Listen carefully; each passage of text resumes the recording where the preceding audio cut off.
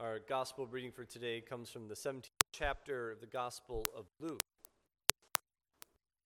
Like is so very often in the Gospel of Luke, Jesus is on the way. In this case, he's on the way to Jerusalem, and you know what happens there.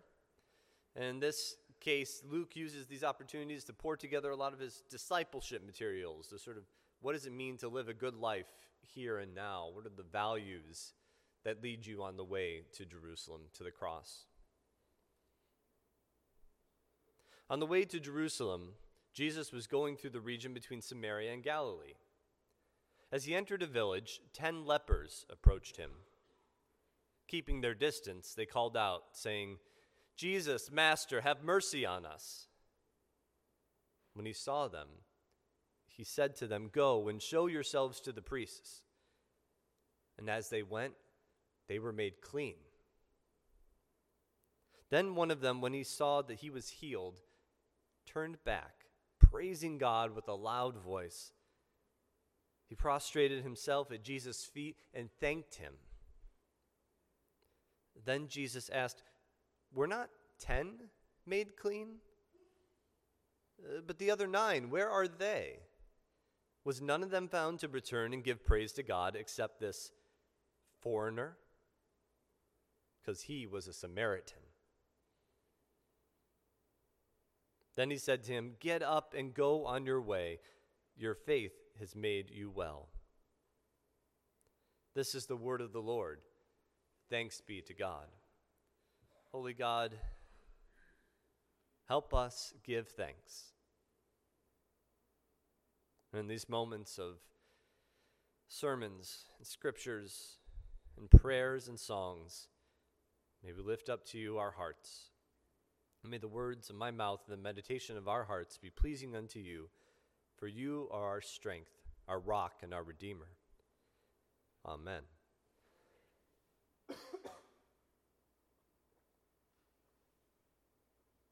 Thank you for the lovely thank you note. I imagine that Diana Butler Bass blinked a few times and then read that card in front of her one more time. Thank you for the lovely thank you note. Suddenly, a wave of emotions went over Butler Bass. What is this insanity? A thank you for a thank you? What kind of evil death spiral could begin by our world sending thank yous for thank yous? Where does it end? But that wave of emotions that began with anger quickly went to her own sense of shame and guilt and memories. Memories of her failure, because as a child, she fought tooth and nail with her mother about the need to write thank you notes at all. A battle that Butler Bass lost with her mother, and she always ended up writing them.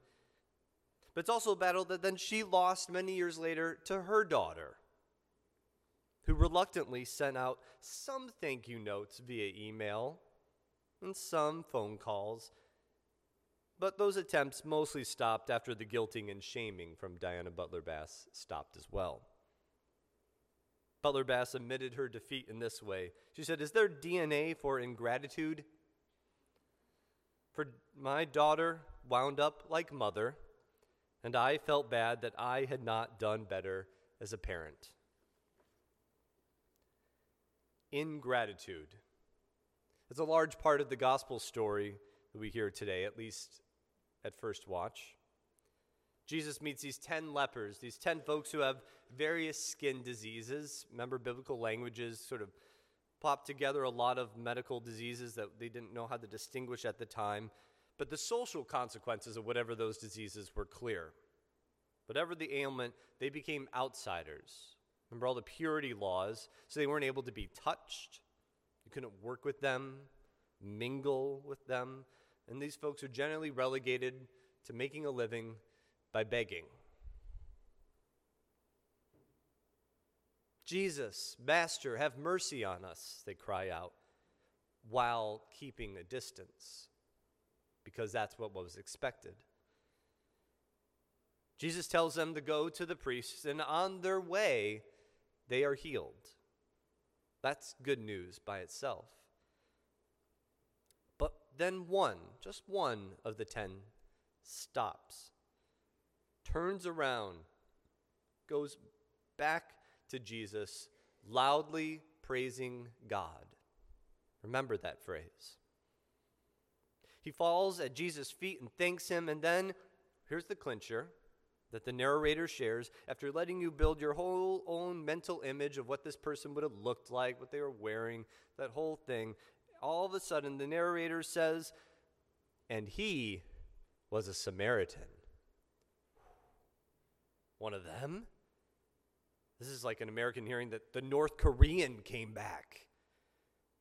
Or insert your version of who the evil person is. The other 9, probably some mixture of Jews and Samaritans, being that they were along the border region, they're off. But that one supposedly evil guy shows up.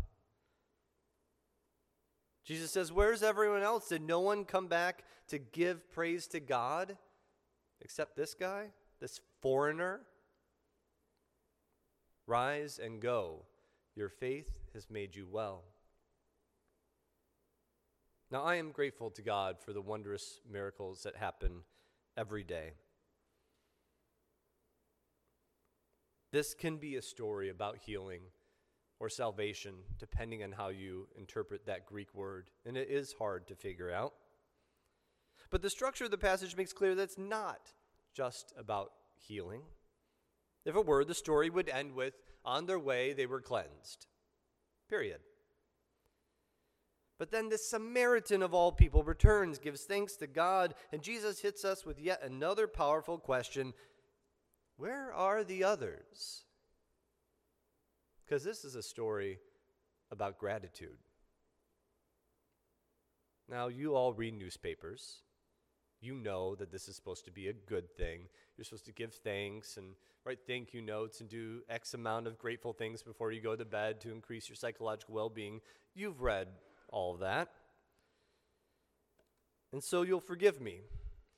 And you'll forgive us. And over these next 4 weeks as we go through the sermon series, A Thankful Life, that as pastors we have this Herculean effort to vault over these cultural understandings that we have in the West about gratitude, to try and find something with deeper roots.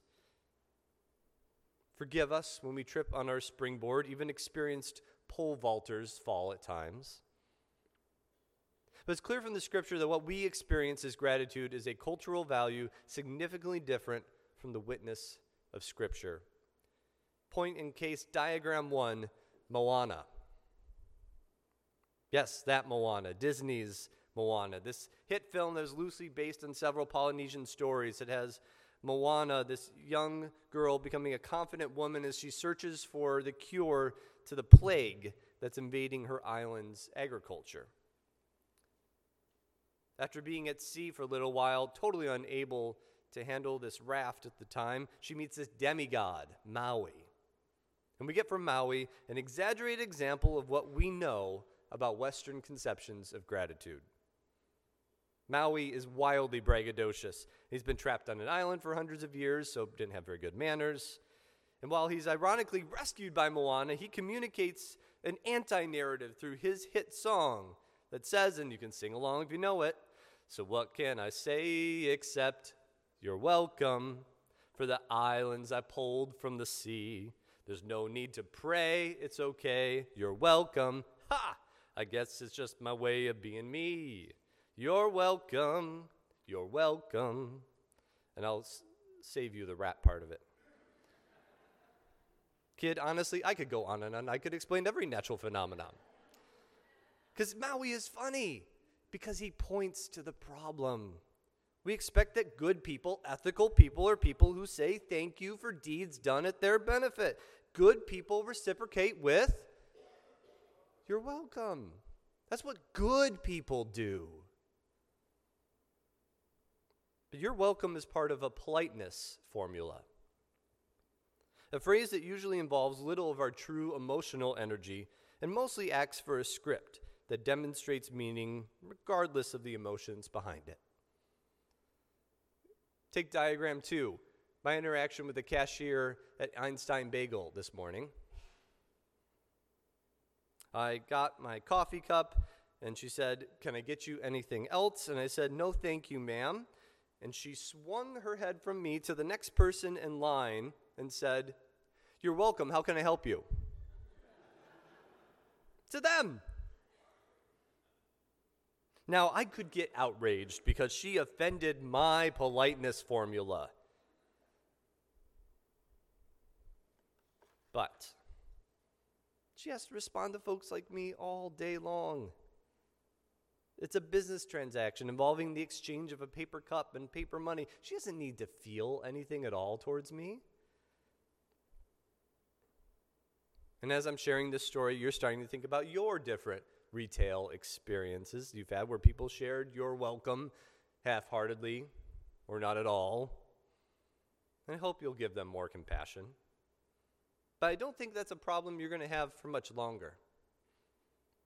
According to an article I read in the Huffington Post, and according to Jean Berko Gleason, who's the professor emerita in the Department of Psychology and Brain Sciences at Boston University, that phrase, "you're welcome," is going by the wayside. Welcome, in some form, has been used since the 1600s, but the first written down use we have is the 1907 Oxford Dictionary of "you're welcome," that second person pronoun stuck on there. And we know there were others that came before it, and there are certainly others that are coming of age now. So let me ask you, what do you get if any of you have spent time in any high-end hotels and you say "thank you"? What does someone working there say to you? We get "no problem"? Oftentimes they are trained to say "certainly," according to some hotel branding pages I saw. How about Chick-fil-A? "Thank you." "My pleasure." "My pleasure." Now, how about via text message? Has anybody actually seen the words written out, "you're welcome," via text message? "No worries," "no problem," which is more common nowadays in spoken vernacular, or even increasingly more common, what do you get? A big old thumbs up emoji. Because these things aren't about gratitude per se. It's barely about politeness. It's usually about some kind of culturally agreed upon script. And as Gleason shows us, that's important. It's good to know in society that I'm starting a conversation with you, and now this conversation is ending. These formulas can be good and helpful. But Diana Butler Bass points to a bigger problem underlying these shifts that cause anger among so many frustrated and disappointed with the breakdown of the politeness formula of white 20th century America. First, Diana Butler Bass tells us in her book, Grateful, the first problem is the gratitude prosperity gospel, in which some of us reading about the new science of gratitude believe that if we say thank you enough times, health and wealth will befall us. Just as if we can imagine God saying, "Oh, Eric, look at him. He said thank you 10 times today. For all those extra thank yous, I'm going to send you some extra special blessings." Bless his heart. Thank you in this way becomes a magic mantra, which leads to spiritual goodness. But the second and deeper problem points out our transactional, market-based culture. Gratitude has become cheap because it's based on duty and demand. Notice in our imaginary retail situations, we analyze the quality of the cashier's gratitude by the quality of their response to us, or more likely, how well do they match our preferred politeness formula. Butler Bass critiques this culture by saying, if someone gives you a gift, you must return the favor. You owe a debt. Duty-based gratitude is emotionally empty and causes resentment. It's easy to suspect that benefits are given to exert control by or forge loyalty to an unscrupulous benefactor. Obligatory gratitude rarely has a heart. Rather, it breeds contempt and fosters injustice. In a real way, duty and debt cheapen gratitude to a social or political indenture. And I'd add, after my reflection this morning, an indenture that we expect most from our service economy, where it's often the poorest of our world who receive the ire of our white Western formulas. Who are the people we're most angry at? The poorest, who are forced to stand behind the cashier and say, "You're welcome," or receive the ire of our anger. Now, clearly, gratitude is not about what you say when someone gives you something. And Jesus points us to a truer way. Remember, when the Samaritan leper is healed, he turns around and Scripture says, praises God with a loud voice. He has a lot of reason to give personal thanks back to Jesus. But that statement, and then Jesus' response, shows us that there's something bigger than just saying thank you for a debt. Because what Jesus says was, none of them found to return and give praise to God except this foreigner. Did none of them be found to return and give praise to God except this foreigner? Jesus didn't say, why didn't anybody come back and say, "You're welcome" to me? Jesus said, why didn't any of them come back and give praise to God? Because praising God is about as clear a visible sign of the invisible forces of gratitude on a person's soul that I can imagine. Jesus didn't want thanks. He expected praise to the source of life. Diana Butler Bass calls this an emphasis on communal gratitude. See, Christians see this in those that we know who know that not a single iota of their lives were not to be if it were not for the grace of God. You know those folks in your life, right? Those folks who just have the sense and the awareness of the presence of God everywhere. The key is not to box this God in as just a person who's making decisions about giving some things to some people and some things to others. This is where our metaphors of God's blessings sometimes break down. But other contemplative traditions, regardless of their belief in God per se, have refined this communal gratitude. So it's not just about saying thanks for what you receive from other people. It's a posture of gratitude towards the entirety of creation, which is often signified by a sense of wonder and awe. And you know those people too. Folks who have developed this secret to the spiritual life have learned to feel those formulas in each moment of their lives. Diagram 3.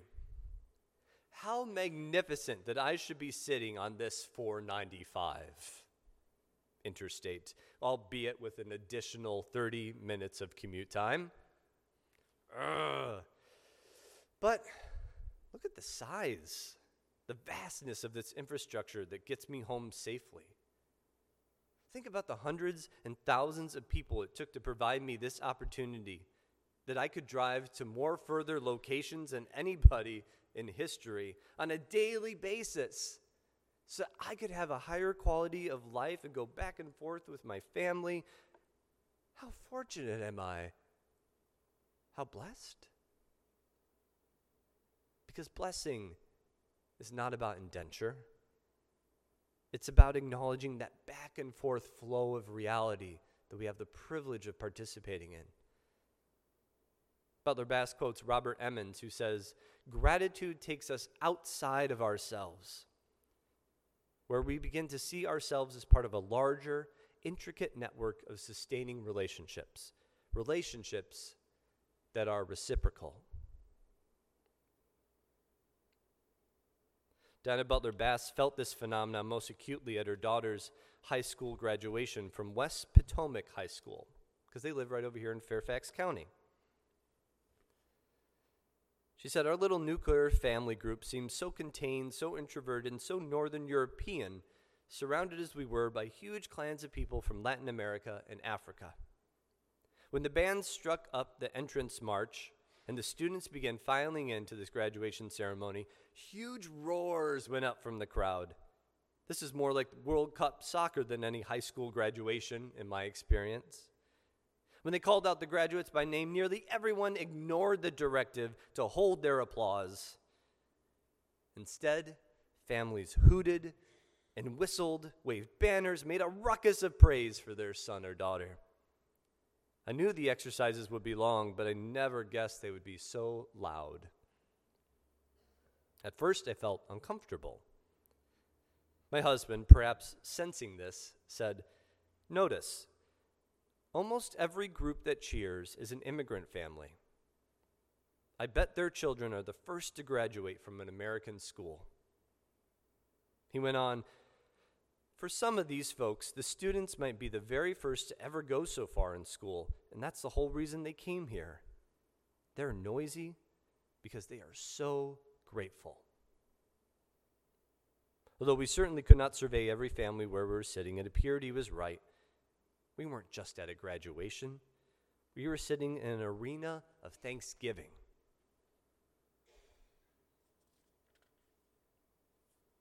Where hundreds of people were feeling grateful together. Some were thankful a son or daughter did well and anticipated the new adventure of college ahead. For them, graduation was a growing up marker.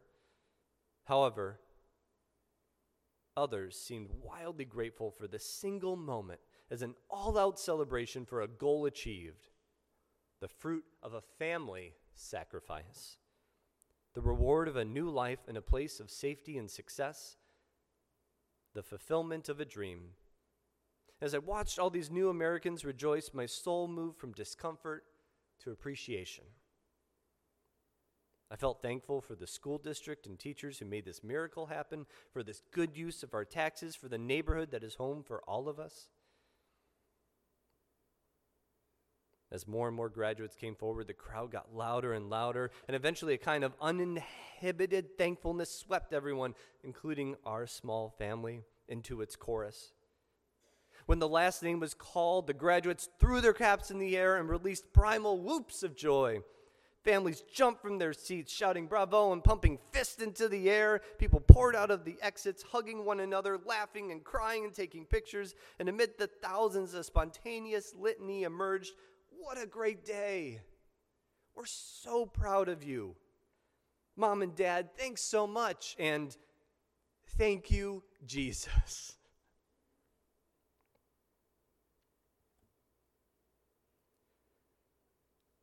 I give thanks to God that church, for me at least, is like high school graduation every Sunday. We get to come to hear our children lead us in song and liturgy, and we don't care whether or not they're perfect. If that's what you want, you've missed the point, folks. We do this because we are reminded of the blessing of life that we're all involved in. And I see in those children myself. When I was a young boy, stumbling over the words of the psalmist in front of Westminster Presbyterian Church in Joliet, Illinois, those lovely saints who let me choke on my words, talk too fast sometimes, squawk as I sang my first solos, suffered my young adult theological wrestlings when I came back from college break, all because they were people of gratitude to their God. Those relationships which came before them, and presently, those relationships in that church that kept them afloat. Even as I preach, I know you will remember very little of what I say today. You're a human just like me. But I know that if we've done our job right, what you will remember is that feeling of communal and immense divine gratitude in which you recognize the God that surrounds you, the Christ that cares for you, and the Spirit that sustains you your whole life long. We need pledges to sustain this work of thankfulness. full lives. But more importantly, we need all of y'all showing up and helping to create this culture of divine gratitude. I'm so blessed to work with all of you who remind me daily of that communal gratitude. Those of you who remind us that tomorrow is Indigenous Peoples Day. And as we take that day off, I give thanks for the Nacotchtank and Anacostan and Piscataway people who lived here before the Europeans. And you can go to my Facebook page to see how the show On Being is learning how to give thanks for the native people who came before them on their web presence. I'm thankful to our liturgists, our announcers, our Minute for Missions, all of us who remind us that leadership of the faith has happened for generations this way, not just by paid professionals, but by all of us speaking up about our faith. I am so grateful to be a part of you. I pray that somehow we will continue to be a blessing together. I end with this poem from pastor and poet Steve Garnaas Holmes. The Samaritan, the foreigner, the outsider, not accustomed to being treated well, not burdened with a sense of entitlement. How often I expect life to go well because, well, I'm a good person and I deserve it. How we privileged folks take our blessings for granted. What if I were to shed that arrogance, lay down the burden of expecting everything to be fine, and greet every grace with wonder and amazement? I'd spend my life at the feet of Jesus. I'd burst into flames, a burnt offering of thanksgiving. I'd be glad, always. Every breath, I'd start again. Every moment would become miraculous. I'd become impervious to heartache. I'd spend my life dancing. What am I waiting for?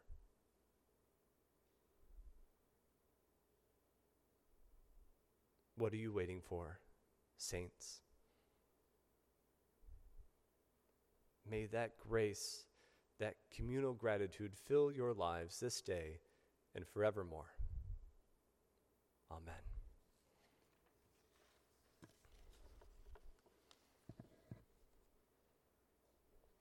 Give thanks with a grateful heart because we are given Jesus. We have received so many good things. And so we give back. We give back to God their time, their talents, and our morning's tithes and offerings.